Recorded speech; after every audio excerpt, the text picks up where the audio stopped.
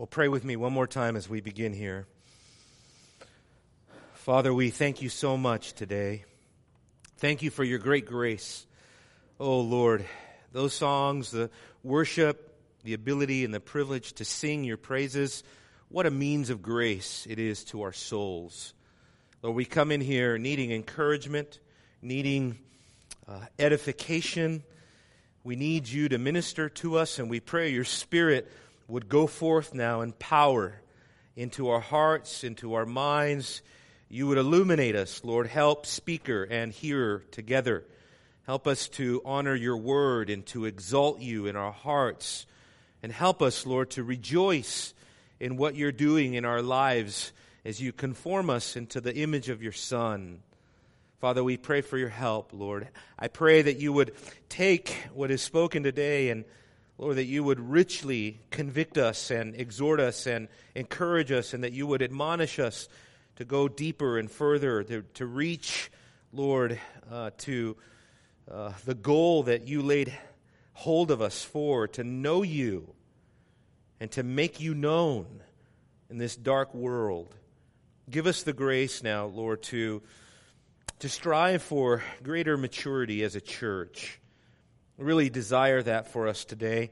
Pray that all these things would have a practical impact in our lives, in our home life, in our family life, in our devotional life. Pray that it would have power to transform us. In Jesus' name, amen.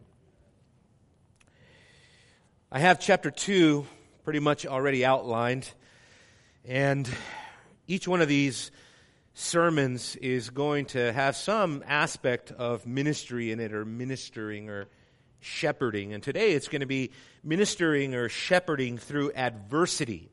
You see that adversity really mentioned in the text here, verses 1 and 2, a couple of times. Talks about what he suffered in Philippi. And then at the very end there, he speaks about the opposition that he faces in the midst of his ministry. And so this is going to be a sermon that's going to talk about that very thing. The context of ministry is always opposition, always suffering, always affliction, and we are in Disneyland if we think that it's going to be any different, really. Ministry entails suffering, especially if you want to do it the right way. It's going to have hardship. There's no question about it. I mean, all the way from the beginning of redemptive history, you can trace the hardship, the persecution, the affliction, the oppression of God's people. You see it from Abel to Noah, from Abraham to Moses, all the way through the prophets. I mean, think of Jeremiah. There, Jeremiah is being installed into the ministry as a prophet, and God tells Jeremiah, he assures Jeremiah, I am going to set everyone against you, including the religious people in Israel. No one's going to like you, Jeremiah. Welcome to the ministry. But you know what God told Jeremiah? Do not fear. I am with you. Same thing he told Joshua. Do not be afraid, but be very courageous. And that courage is something that Paul mentions here, even in this text. So we're going to take an in-depth look at all of these characteristics and all these principles as the Apostle Paul reflects on what had happened to him. As he reflects upon the ministry, we are going to reflect with him as he focuses on his commitment to the church, to suffer for the church, his passion for the church, and his vision to see the church grow and mature. This was very challenging to me as a pastor to think, do I share Paul's vision for the maturity of the church? Question number 1. Question number 2, do I share Paul's boldness to bring it about? So there I am in my little office with my knees. This is a daunting task. Let me just say that much of this is confession time for me. Ministry is absolutely daunting. It's impossible what God calls pastors to do. And so I think the very first thing a pastor should do is he should just admit his inadequacy. Just admit that you're not adequate for these things, like Paul says. You will be overwhelmed. I mean, the Apostle Paul was so overwhelmed. I mean, this is the mighty Apostle Paul, the one called by God to be an example to all believers, as he himself says, for salvation. And Paul says he was lonely. Paul says he was depressed in ministry. Paul says he was overwhelmed. Paul says he was beyond hope, in a sense. He was excessively overwhelmed and burdened. This is what his ministry looked like. Now, I should point out a little bit of a distinction between Paul and today's or the ongoing role or office of a pastor. And a couple of things is, well, number one, the apostolic ministry has ceased, of course. Number two, Paul was a missionary. We can't forget that Paul was not called just to kind of nestle down in a nice little sleepy country church somewhere in the hillside. Paul was he was a pioneer missionary. He was a missionary theologian. And God called him not just to sit in one pulpit for 50 years and exposit the Word of God, which is, great and noble calling for the pastor, but really God called the Apostle Paul to be a pioneer missionary, to take the gospel out to the ends of the earth until it cost him his life. Most pastors just are not going to know that calling. We're just not. But that doesn't mean that we cannot share in Paul's indispensable principles that he gives us here and characteristics of what true biblical ministry is like. We do, we can, and we will. The very first thing I want to point out is that Paul ministered with purpose. Look at the text. It says, "For you yourselves know, brethren," this point was axiomatic, "that our coming to you was not in vain." Now, the next part is a parenthesis. To resume the exegesis, you have to go down to where he uses an infinitive. "We had the boldness of our God ready to speak." So there you go. It was not in vain, but we had boldness to speak. And there's so much in that infinitive verb, to speak, and we'll get into that. But the very first thing to notice is for the Apostle Paul, he did not minister in vain. It wasn't, it wasn't for no reason. It wasn't a waste of time. He wasn't wasting his time in ministry. He had a purpose. He had goals. He wanted to see the church built up. Turn over to chapter 3 of this letter and look at verse 11 and 10, 9 and 10. He says, "For what thanks can be rendered to God for you in return for all the joy with which we rejoice before God on your account." In other words, this church brought the Apostle Paul joy. And then he says, "As we night and day keep praying most earnestly that we may see your face." And this is the purpose of his desire to be with them again. He says that we may see your face for what? To complete what is lacking in your faith. It's almost like Jedi training. To complete your training, O Jedi. Or, Padawan, so that you become a Jedi one day. In other words, what he's saying is, you're young disciples. You're young, and your zeal is encouraging, and it's thrilling, and we are full of, as he goes on to say, we are full of joy and glory. We glory over you, but there are aspects of the Christian life that we need to complete. We need to complete your faith. We need to come into full maturity. And that was his desire, that they would come into full maturity to complete what is lacking in them. Matter of fact, this idea of completion. It's an interesting word that Paul chooses to use here. It's katartizo, which is interesting, but in the Septuagint, it literally means to make an adjustment of some sort. And then outside of the Bible in ancient biblical Greek, it's actually used of athletic trainers who were skilled at setting a bone that was out of place or something that was out of socket or dislocated it, setting it back in place. And that's exactly what Paul is saying here, that he wanted to come like a pastoral surgeon and put into place or adjust anything that was out of place. He wanted to bring remedy to the church. He wanted to bring edification.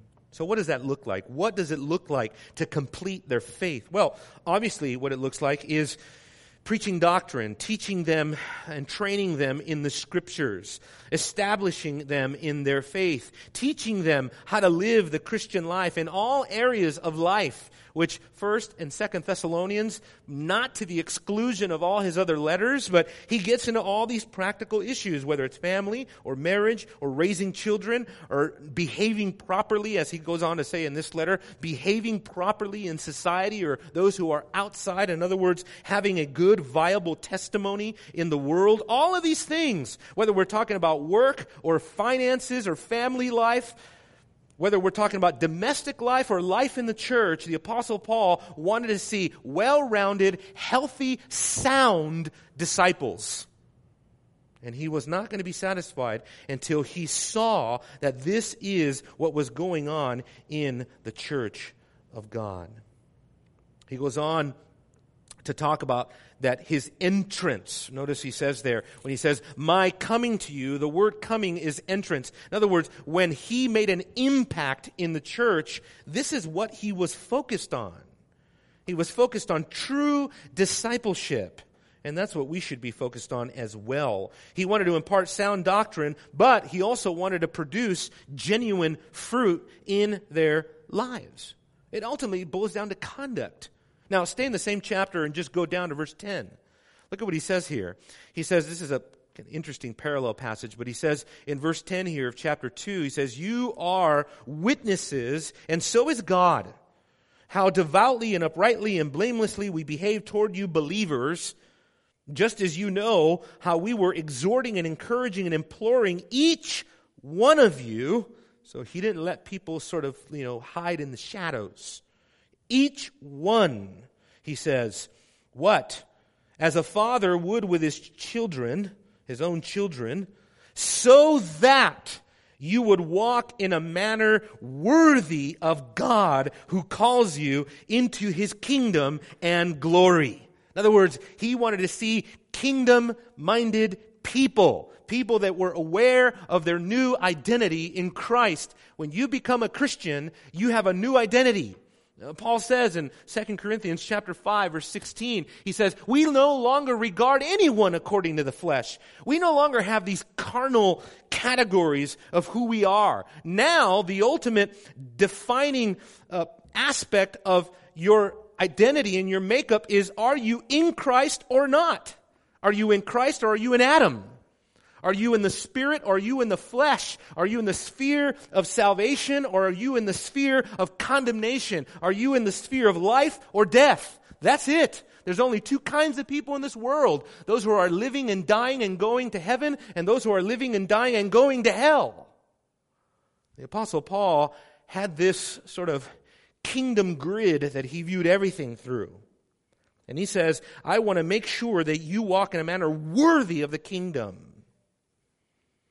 Paul's words remind us that the goal of all ministry, brothers and sisters, is conformity to God, to his will, to his calling for us in Christ Jesus.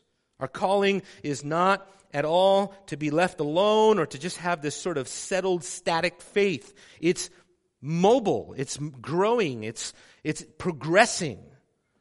Paul told the Galatians this, Galatians 4:19, I am in labor until Christ is formed in you. A lot of ladies in our church have recently been in labor. How do I know that?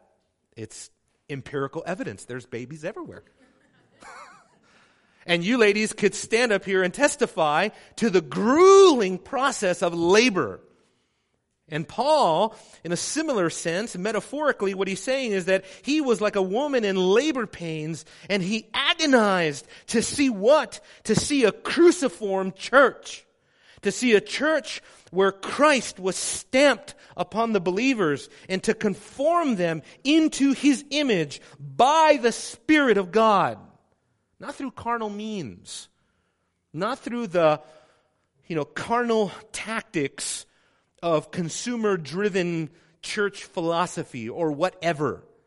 That wasn't his goal. It was a lot more genuine, sincere than that. I tell you what, the Apostle Paul was such an example to pastors in this. He just cared nothing what people thought about him. I mean, it really didn't. He's just like dominated by this idea that, my whole calling, I think Paul would say, would be to live in light of the final judgment, where I would have to stand before the throne of Christ and give an account. It was the undeniable reality of the final assize, the final judgment to come that controlled Paul's motives and his conscience and his method and manner in ministry. But like I said, it's not that the Apostle Paul was content to see people saved and then that's it, sort of hands off. No, he was very hands-on. Ministry is hands-on. Ministry is all about people. And I know pastors who left the ministry because they don't like people. Well, surprise, surprise, right? Ministry, people, maybe those things go together. What you get in ministry in the first place for, right? You might have to talk to someone, It's like, what do people get in ministry for if they're not ready to deal with problems that people have? Ministry is about people and people have problems. It's that simple. But it moves us to this point that if you want to be left alone, you don't want people in your business, you don't want people intruding into your private life, the church is not for you. And furthermore, let me say maybe this church is not for you. Because plenty of churches will operate in that way, where you can just slip through the cracks, nobody knows your name, you come every week, you slip in, you slip out, you're out the back door, boom, get in, bibbidi bang, in the car, gone. Off to the restaurant. Nobody knows where you're at. Nobody knows what's going on in your life, in your heart. Nobody knows what is the condition of your piety. And that's not the church. To be specific, brothers and sisters, the church is about accountability and submission to authority. This is what I mean by pastoral theology. The Christian life is about authority and submission to authority. I don't know if you know that. Christ was submitted to the Father. Perfect, absolute submission to the will and authority of his Father. He did what the Father told him to do. He did what he had to do to fulfill all righteousness, to live under God's law perfectly, delighting in the law of God, perfectly submitting to God's sovereign will. And believers are to be like that. We're to be humbly submissive to authority, to pastoral authority, and to the authority of the government, to the authority structures that we have, here and there. I recently went to a doctor, and let me tell you, a doctor carries a certain kind of authority. I listen to him. What's wrong with me? What is it saying, doc? How much longer do I got? You're in there, and you're just under his authority. You're just, you better submit to what he's got to do. You may not like it, but you got to submit to it if you want to get better. It's like that. Submitting to authority is a glorious thing. It's not a negative thing. I know our culture revels in rebellion. It revels in an autonomous streak where everyone does their own thing. That is as far away from biblical Christianity as you can fathom. That's why honestly, like last week I talked to a young couple in our church that, y'all have been here for a while, been visiting for quite a while. What about membership? Because if it's not here, I believe that God's will for you is to be in membership somewhere, to be accountable to a eldership, to be accountable to a church, to formally join and make yourself accountable to a church. And if you're not doing that here, maybe you might want to pray about where you need to go do that, because I think that's God's will for you. You can see I'm like scaring people away. But it's the truth. I love membership. I grew up in a non-membership model of ministry where I was told membership is legalistic, membership is just going to make it hard for people to grow, membership is just overboard and overbearing. And you know what? I saw nothing but just disaster after disaster after disaster. I mean, I had pastors coming up to me asking me, is so-and-so coming to our church? What? You're the pastor. You don't know who comes to your church? See, that's just a failure, a fundamental failure, and a minimization of the authority of pastoral biblical ministry. And we think that, for some reason, we think the apostles were just this disorganized group of men. They don't know what they were doing. No, it was extremely organized. It was extremely formal. It was not formal in the sense of administratively, they knew what they were doing. In the book of Acts, it suggests they had meticulous lists of the people who were identifying with the church. In the book of Hebrews, we are told about a church roll where everyone was enrolled in the church in heaven just like it should be on the church on earth. That should be the goal. Pastoral ministry is all about one another theology. It's all about what we are called to be as a household of faith. And as the household of faith, we should be the most unified people. We should be the most loving, compassionate. We should be the most sacrificial. But if we're honest, so many times the household of faith is the household of strife. And so many times the hardships of living in a house, if you grew up in a big family, you know this. You had problems everywhere. This brother, this sister at each other's throat, right? But hardship does not mean that you no longer stick it out with the house. You got nothing, you got nowhere to go, nothing to do. You got to stick it out, work it out until it's settled. I think that's the right way to look at it. We're a family. And families have issues. We have problems like any other family. But the family that sticks together and works it out and works towards unity and peace, that's a mature family.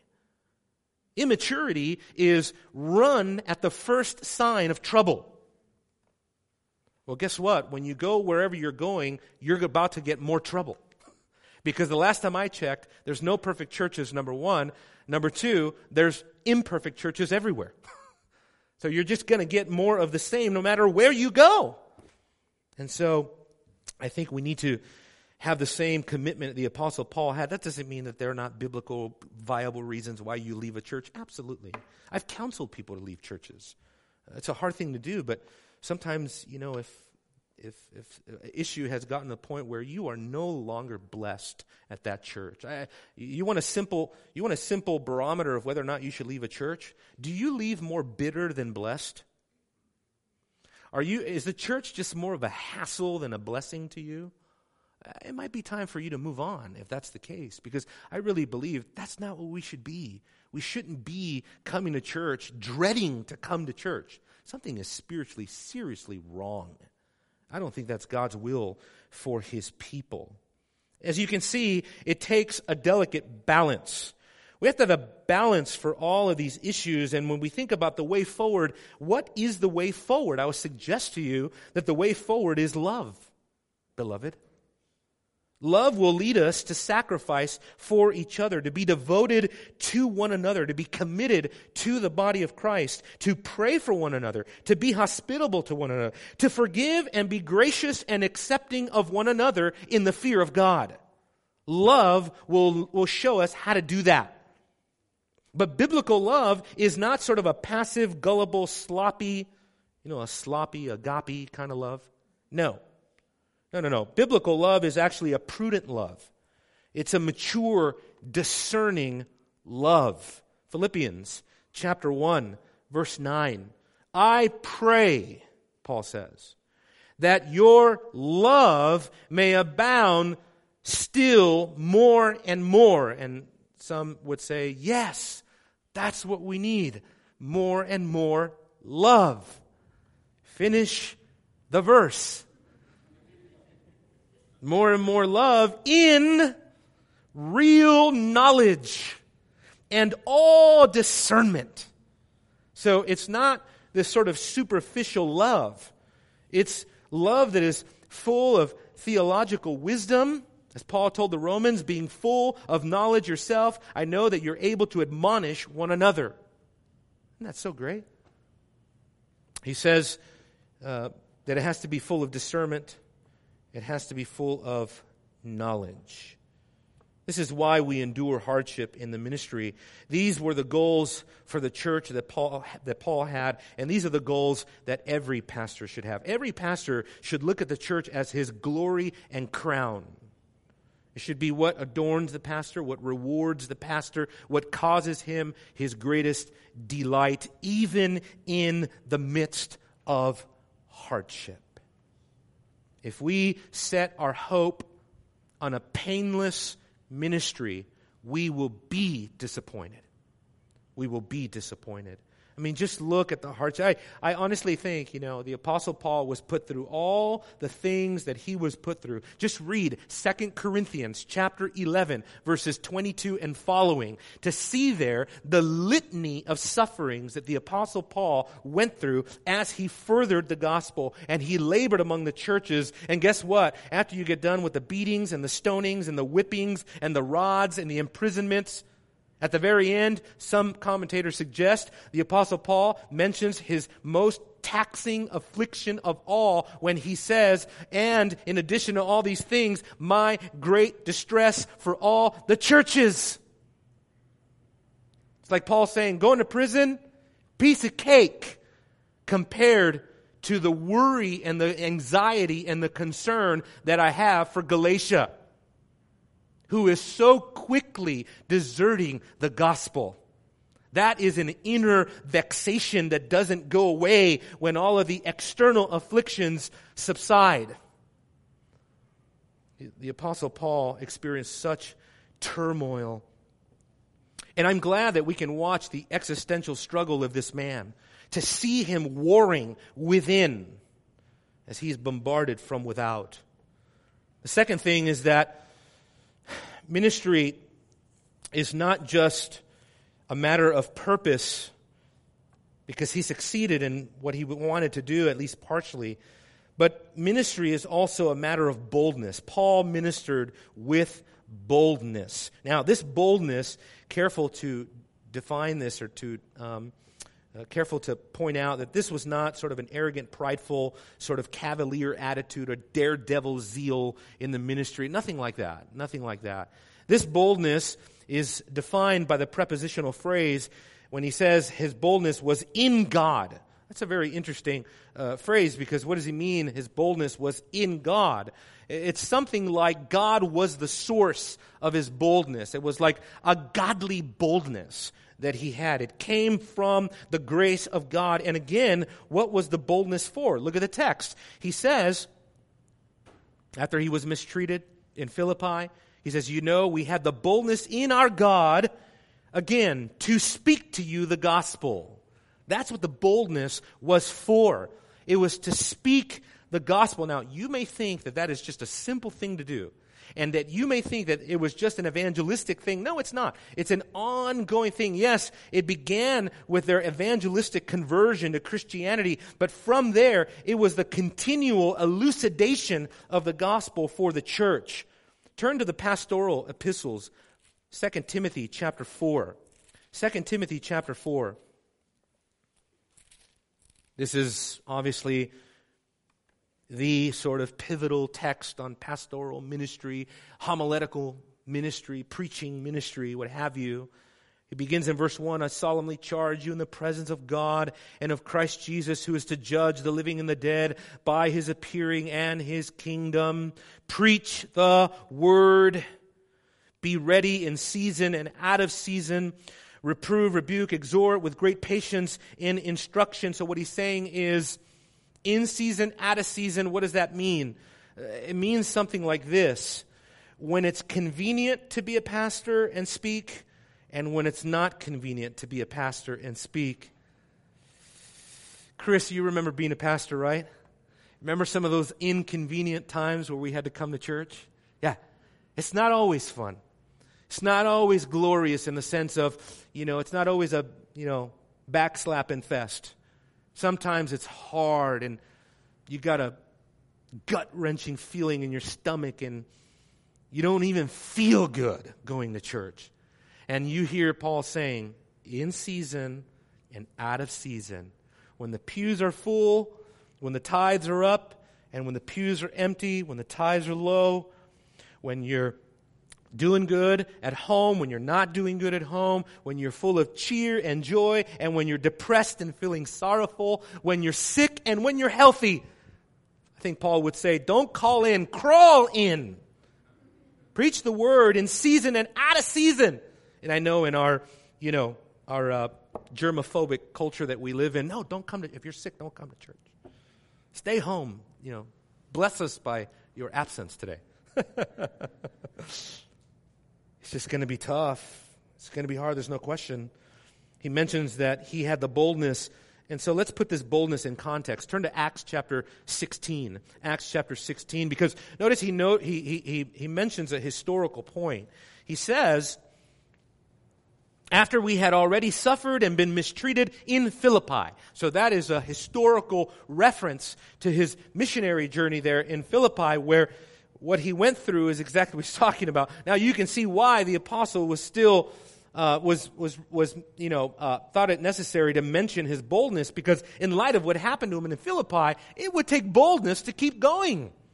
He says, the crowd this is Acts 16 verse 22. I'm just condensing what happened here. He says, the crowd rose up against them, and the chief magistrates tore their robes off. They proceeded to order them to be beaten with rods. When they had struck them with many blows, they threw them into prison, commanding the jailer to guard them securely. And he, having received such a command, threw them into the inner prison and fastened their feet in the stocks. Incredible. If you go to Israel with us this year, you will see one of those inner prison cells, and maybe something like what Paul would have been held in. It's remarkable. It's not the Disneyland that our prisons are like today, where you have access to television and weightlifting, and you can have pen pals and stuff. No, absolutely not. It was closer to a sewer than a hotel. It was rough treatment, and of course, this is just one occasion of his many, many, many afflictions. And so, obviously, it took boldness for him to continue to evangelize the lost, to preach the gospel in a difficult context. And so, this boldness has two aspects. There's an evangelistic courage, and then there's a pastoral courage. Now, I want to focus on is the pastoral aspect of this, the pastoral courage and the boldness that it takes to do this. Turn to 2 Timothy chapter 1, because Paul often refers to this boldness, or at least, if not the word, but at least the idea of the necessary or the necessity for being bold in ministry. Truly, a godly courage is the way that I would define it. And I think that godly courage, again, is not some sort of pompous, prideful, arrogant sort of, a spirit of self-reliance. Anything but. I think it was a broken-hearted boldness. It was a boldness that kept you in tune with how weak you really are. And the Apostle Paul had to encourage Timothy on this occasion in 2 Timothy chapter 1, beginning in verse 6. He reminds him of the necessity of this boldness. Listen to what he says. He says, "For this reason I remind you to kindle afresh the gift of God which is in you through the laying on of my hands. For God has not given us a spirit of timidity, but of power and love and discipline. Therefore," this is why I read verse 8, because it kind of lends to this idea of boldness. "Therefore, do not be ashamed of the testimony of our Lord," he says, "or of me, his prisoner." Isn't that amazing, you guys? This is a pastor telling a pastor, or an apostle telling a pastor, Timothy, don't be ashamed of the Lord. What? But he's a pastor. Why does he need to be exhorted not to be ashamed of the Lord? Yeah, that's right. We need to be exhorted as well, to be courageous, not to shy away. And I tell you, in ministry, you can have all sorts of temptations to shy away from being bold. Much of what we do in ministry, entails confrontations. One of the reasons why people don't want to go into ministry. They don't want to confront problems. They don't want to confront sin. They don't want to deal with difficult issues. Who wants to sit and pore over, two people talking about their marital problems for 3 hours? It's like, man, can't we just move on? No. That's what ministry is all about. when you're in those sessions, when you're taking part in those difficult sort of counseling moments with people, realize that this is what ministry is really all about. A lot of people come to the ministry and they have this sort of, this delusion of grandeur. They think they're going to be like a little mini Spurgeon sitting in their library all day studying. It's just going to be glorious. You're just going to be this, divine up in your ivory tower all day. And that really is very little part of it. The greater part of ministry is dealing with issues, dealing with problems, dealing with financial issues, building problems, administrative problems, all of those kinds of issues. And if you have no tolerance or you have no patience or no passion and no vision for those things, you'd better rethink your call. Talk about confrontation. I want you to turn with me to a couple places. Because when I think of pastoral boldness, okay, I think about the fact that God calls us to confront issues in a certain way. And I'm so glad we're in this chapter in Thessalonians because we're going to see Paul's manner, what he did, what he didn't do, how he did it, how he didn't do it. And hopefully we can learn and get wisdom from this. But in 2 Timothy chapter 4, again, notice the language there. After he says, be ready in season and out of season. Notice the language that he uses here. He says, reprove. That's a confrontational idea to correct someone. Rebuke. That's even more confrontational because there you're actually sort of meeting somebody at the door and correcting a sinful issue probably.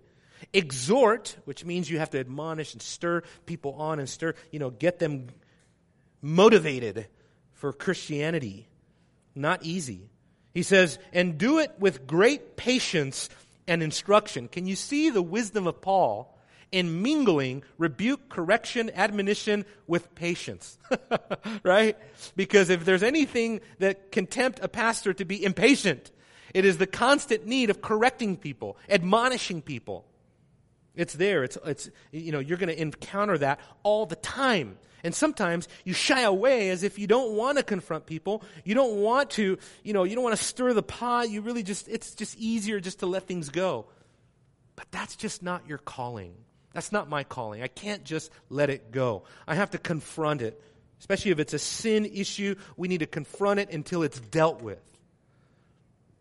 Look, just turn over to the next book, Titus. Titus chapter 2, verse 15. There's a book entitled Putting Pastors in Their Place. It's a play on words because what it's saying is a lot of pastors shy away from the authority that God gave them because they're intimidated or they want to upset people. They don't want people to leave the church. They don't want the tithes to go down. They don't want to get a reputation of being a heavy-handed, harsh pastor. And so they just sort of cower away from some of their duties. Paul says here, talking about all these godly principles, he says, these things speak and exhort and reprove with all authority. And this landed on me once when I had an issue in the church once. Let no one disregard you. Working with a volatile individual in church, just combative, difficult, divisive, just had a way of stirring things. When I thought about going into that meeting, it was just kind of like, do I really need to do this? And then I thought about this verse that says, let no one disregard you. And that's the pastoral calling, is to not fear the authority that God has given you. It's very humbling, by the way. Paul's boldness had a very specific goal. And this is what we'll see repeatedly over and over and over in this chapter. Turn to 2 Corinthians chapter 10. 2 Corinthians, because it really shows you that behind all pastoral ministry, there is an ultimate, final, godly ambition that undergirds the entire enterprise of pastoral ministry. And he mentions it right here and in other places, but he mentions it here in 2 Corinthians chapter 10, verse 8.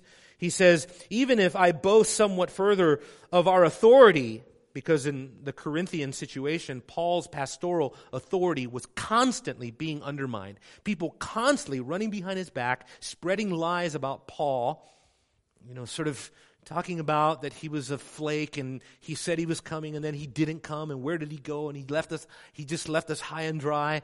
Can Paul be trusted? I don't think we can really trust Paul's integrity. He says one thing, he does another thing. you imagine what that would do in a church? Gossip spread like wildfire, and it's all headed to you. And you got to try to put these fires out. And the Apostle Paul is saying, no. If we need to assert our authority, he says, we will. He says, and it's in this sort of parenthetical statement, which the Lord gave for building you up, not for destroying you or tearing you down. That's the whole purpose of authority, is edification, being helped in your spiritual life. There's a sense in which what we're saying is church shouldn't add a bunch of new problems to your life. There's a sense in which that's true. You come to church not to inherit a bunch of problems, in a sense, right? You should come here to be blessed, not to be grieved. You should come here to be built up, to be edified. And that's what pastoral ministry really is all about. That's why God equipped us with Scripture. Everything that we do in pastoral ministry entails this sort of need to instruct, to edify, to build up, and to correct. I'll show you a couple other verses. We're almost done, but not quite. In 2 Timothy chapter 3, verse 16, you guys know this verse, right? You should know it by memory, right? All Scripture, right, is inspired of God, given, right, for every good work. If we notice carefully, that Scripture in Timothy that speaks of inspiration, we often go there to talk about the inspiration of Scripture. But the context of that passage is pastoral ministry. The whole reason why he focuses on Scripture is for pastoral ministry. He says, so that the man of God may be adequate. The man of God there is referring to the pastor, in this case, Timothy. So that the man of God may be adequate and equipped for every good work. Part of that work and a proper utilization of Scripture in the Bible, in the church and in pastoral ministry is to bring correction, because that's what he says, right? He says that Scripture is for correction. You know, this word correction is interesting. Listen to what Sinclair Ferguson said about this word in his book on pastoral ministry. He says the language of correction is used in the Septuagint for the rebuilding of a city, of a repair or sanctuary. Isn't that amazing? He says it's the language of reconstruction. In other words, it's the language of building up, of edifying. That's what we're supposed to be doing in the ministry. Now, last of all, and just to sum up here, look at the last phrase if you go back to Thessalonians. The last phrase reminds us of the obvious, and I want to leave us with this and encourage us here. That is that Paul ministered with or in opposition.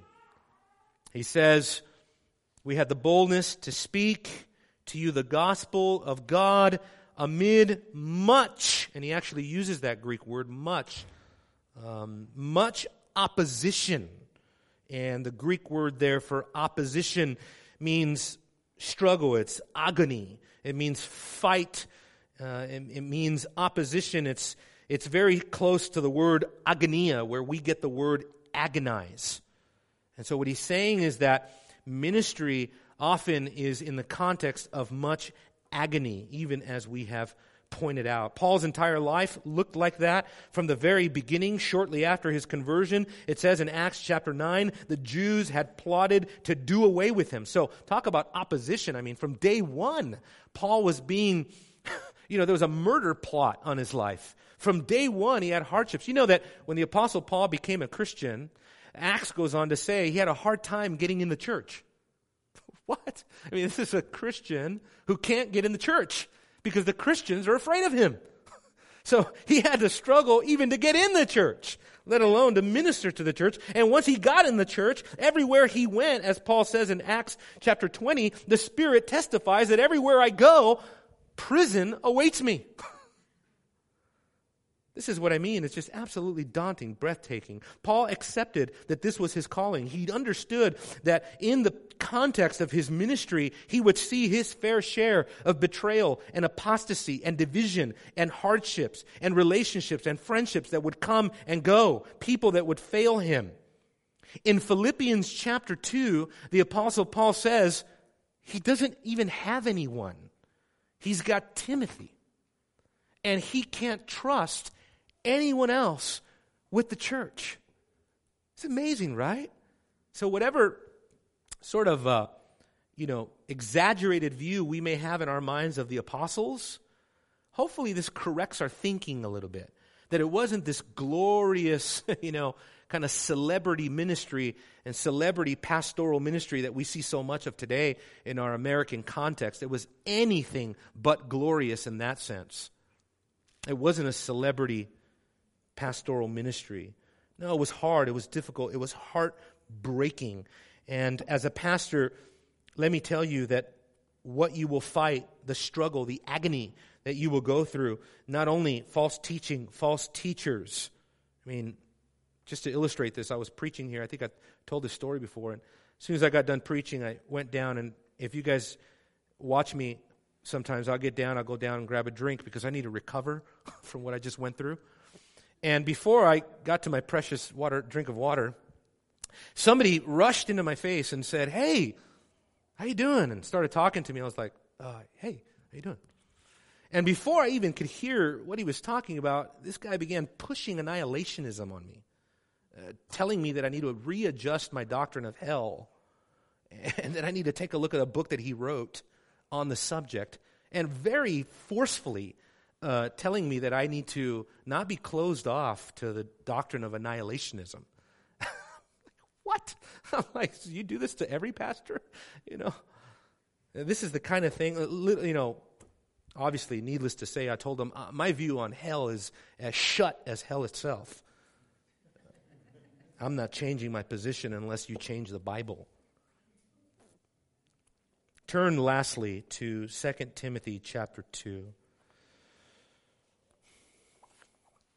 Introduction to ministry means introduction to opposition, to suffering, to hardship. In 2 Timothy chapter 2, one of the most glorious passages in all the Bible, I think, on pastoral ministry, Paul says, "You therefore, my son, be strong in the grace that is in Christ Jesus." That's the key to all ministry. Grace. Can't do it in your own strength. You can't figure it out. You cannot create some sort of elaborate scheme of how you're going to avoid problems in the church. No. Your best bet is to rely on grace. These things which you have heard from me in the presence of many witnesses, it says, entrust these to faithful men who will be able to teach others also. This sort of perpetual, ongoing, repetitive cycle of pastoral discipleship. And then Paul says to Timothy, suffer hardship with me as a good soldier of Christ Jesus. In other words, the Apostle Paul, he had a spiritual wartime mentality that got him through the ministry, which was so challenging and hard at times. I don't want you to think that, again, because you are not in pastoral ministry, or maybe you don't desire, or you'll never come into pastoral ministry, none of this applies to you. It does. Let me read to you from the book of Acts one more time. Acts chapter 13. Acts chapter 13.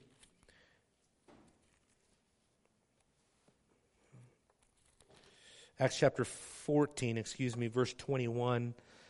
After they had preached the gospel to that city, i.e. Derbe, made many disciples, they were returning to Lystra, Iconium, and Antioch, strengthening the souls of the disciples, encouraging them to continue in the faith. That's how discouraging the Christian life can be. Let's face it, right? How many of you have I talked to that particular trials just really make you want to throw in the towel sometimes? You want to let up. You don't want to keep pressing in and pursuing and seeking God and striving after holiness because it's hard.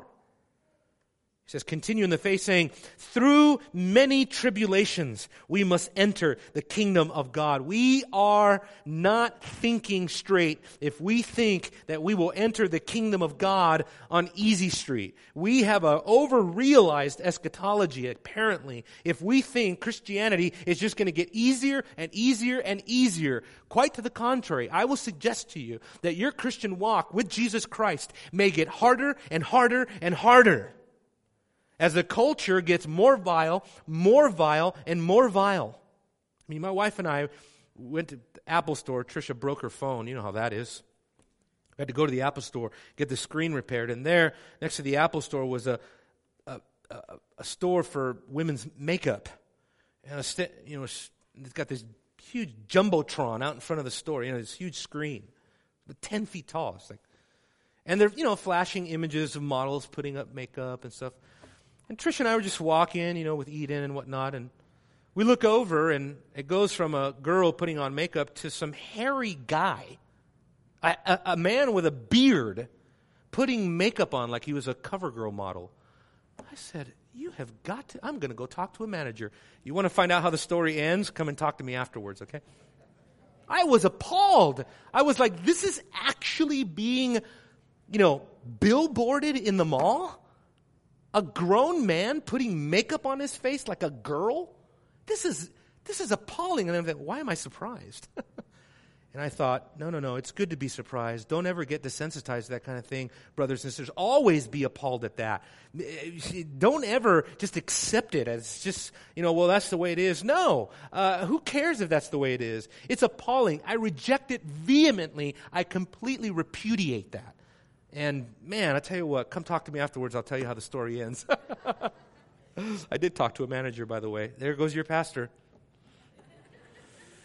Getting in trouble. Let's pray together. Oh God.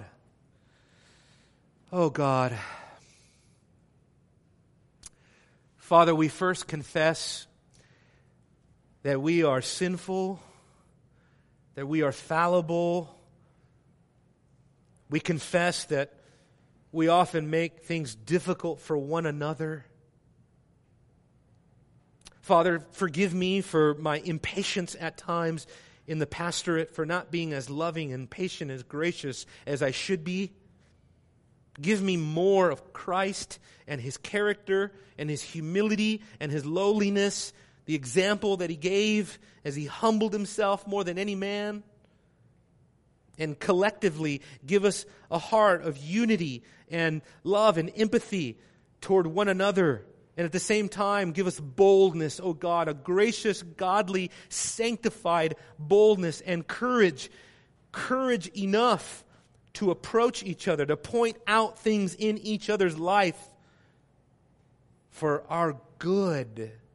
That each member of our church would be like a spiritual surgeon, able to come alongside and to perform surgery in the heart and to encourage, even if that means rebuke, reprove, correction, all for the sake of seeing your church become that beautiful, spotless bride without blemish, holy, acceptable, and pleasing in your sight.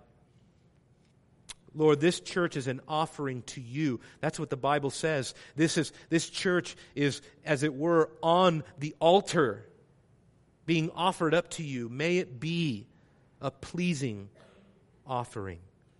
In Jesus' name we pray. Amen.